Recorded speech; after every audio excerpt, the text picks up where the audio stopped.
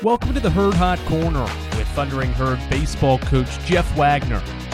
High fly ball. That ball is going, gone. Goodbye.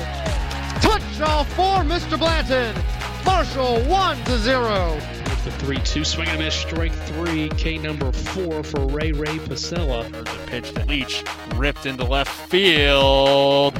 Goodbye home run, a grand slam for Ryan Leach. Wave that baseball bye-bye. Touch 'em all, Ryan Leach. And Jordan Phillips, the leadoff batter, belts one deep to right field. There's some carry, and it carries right on out of here. Marshall baseball is now 9-4 after taking 3 of its 4 games this past weekend against Oakland. The first one on Thursday, 2-1. On Friday, 7-0. On Saturday, the first game of the doubleheader, Marshall won 13-10 and then fell in the series finale by a final score of 10-4. Marshall baseball returns to the field tomorrow at the Kennedy Center as it takes on Eastern Kentucky, followed by a 3-game weekend series. You got to be pleased. I want to ask you first about the pitching efforts in the first 2 games by Jeffrey Purnell, Louis Davenport, Carter Lyles. All those guys did a really good job, extended innings. They only give up 1 run in those 18 innings. How are they able to put up zeros and really get your team off to a good start this weekend? Well, I think that we've really tested our pitching from the start. When you play 9 games in 10 days, you really push the guys, but that's what I wanted. I wanted our guys to be ready for conference. We're a week and a half away, and I can't really single one guy out. They've all did a really good job, and we told them at the beginning of the year there's no really roles right now. That we'll develop roles as the season goes on, and they would continue to go out and do their job as asked, and they certainly have. Then into Game 3, the first game of the doubleheader on Saturday, the resilience from your team. I think you were up about 4 runs, and then Oakland makes the comeback, the grand slam to take the 1-run lead, and then Leach's walk-off home run, and even Karinci's home run to tie it there at 10. So how about the resilience of your group there to not only realize the lead was gone, but to battle back there and end up getting that 3rd game? Yeah, they've been doing it all year. They believe they're going to win. And doesn't matter what the score is. They think they're in every game, and that's a sign of a good team. I didn't feel one bit of them being panicked or worried about being behind in the game. I felt like they were going to come back, and they did. And Karinci's bat was a big bat. Leach was obviously a big bat at that point, but really I think it just comes down to guys just believing that they want that at bat. They want to make the play. That's the level of confidence that they're playing with right now. You mentioned Ryan Leach leads your team in runs batted in, but there's 5 other guys that are batting above 300 on this team. So how important is that to just have so much depth 1 through 9 in this lineup? Yeah, it just goes back to the same thing I said about pitching staff, that we'll probably keep moving the lineup around as we go to find out what our best lineup is and just do their job. And we're getting production from the top and we're getting production from the bottom, and that's a good problem to have, and I think they're just bought up of getting their job done when they're called on and when they come up in the lineup, and we certainly got to get better, but we have a lot more to work on, but they're doing a great job right now.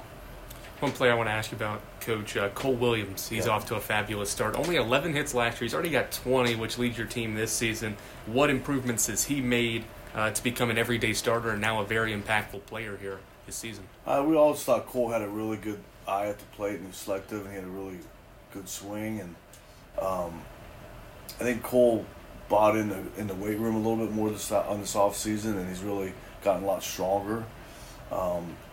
And he's hitting with a lot of confidence right now, and it's fun to watch. That he's gotten better, and he's helping the team. He's hitting right in the middle of the lineup. Part of baseball is guys are going to go through some slumps throughout the season. Jordan Blanton's been a key player for you throughout the past couple of seasons. He's batting below 200. What have you seen from him that's gotten him off to maybe a slow start, and what have you maybe worked with or will work with him to try to get him out of that slump?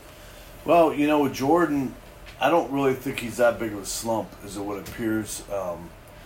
His quality bat chart has been off the hooks. He's hit balls really hard, and that's the game of baseball. I mean, you can't really look at the batting average to see if a guy's hitting well. I mean, he's hit balls really hard.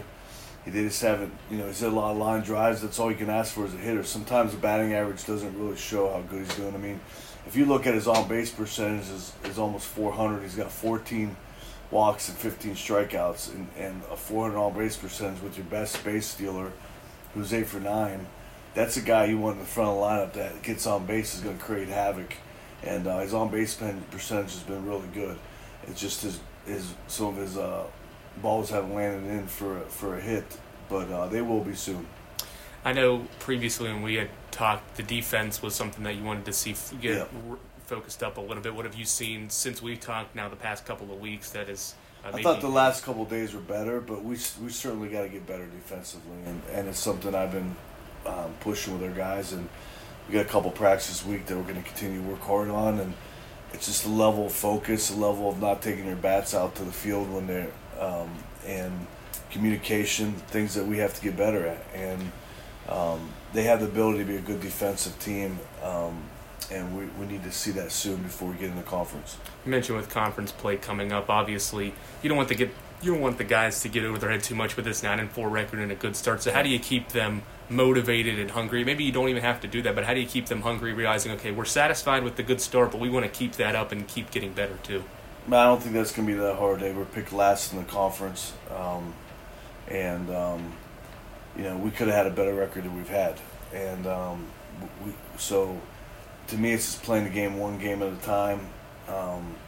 We've got a lot of work to get better. We got a really good conference we're coming into, and I think that they'll be motivated to play well in conference. This week's the final set of really true non-conference series with Mary Mac. You got Eastern Kentucky tomorrow. What do you want to see from the guys in these next 4 games this week to help you prepare for conference? Well, from a negative end, we got to cut out mistakes on the base paths. We're making some mistakes that are uncharacteristic for our guys running the bases, and our defense. 2 of the big things. I told the guys yesterday or Sunday that you can swing it well, you can pitch well, but if you don't play defense, you're not going to play for a championship, and that's something that we have to get better. So I want to see our defense improve, and if we do that, we'll be a tough team to beat. Thanks, Coach. Yep, thank you. Thanks for listening to another edition of the Herd Hot Corner. Tune in again next week as we talk with head Marshall softball coach Megan Smith-Lyon.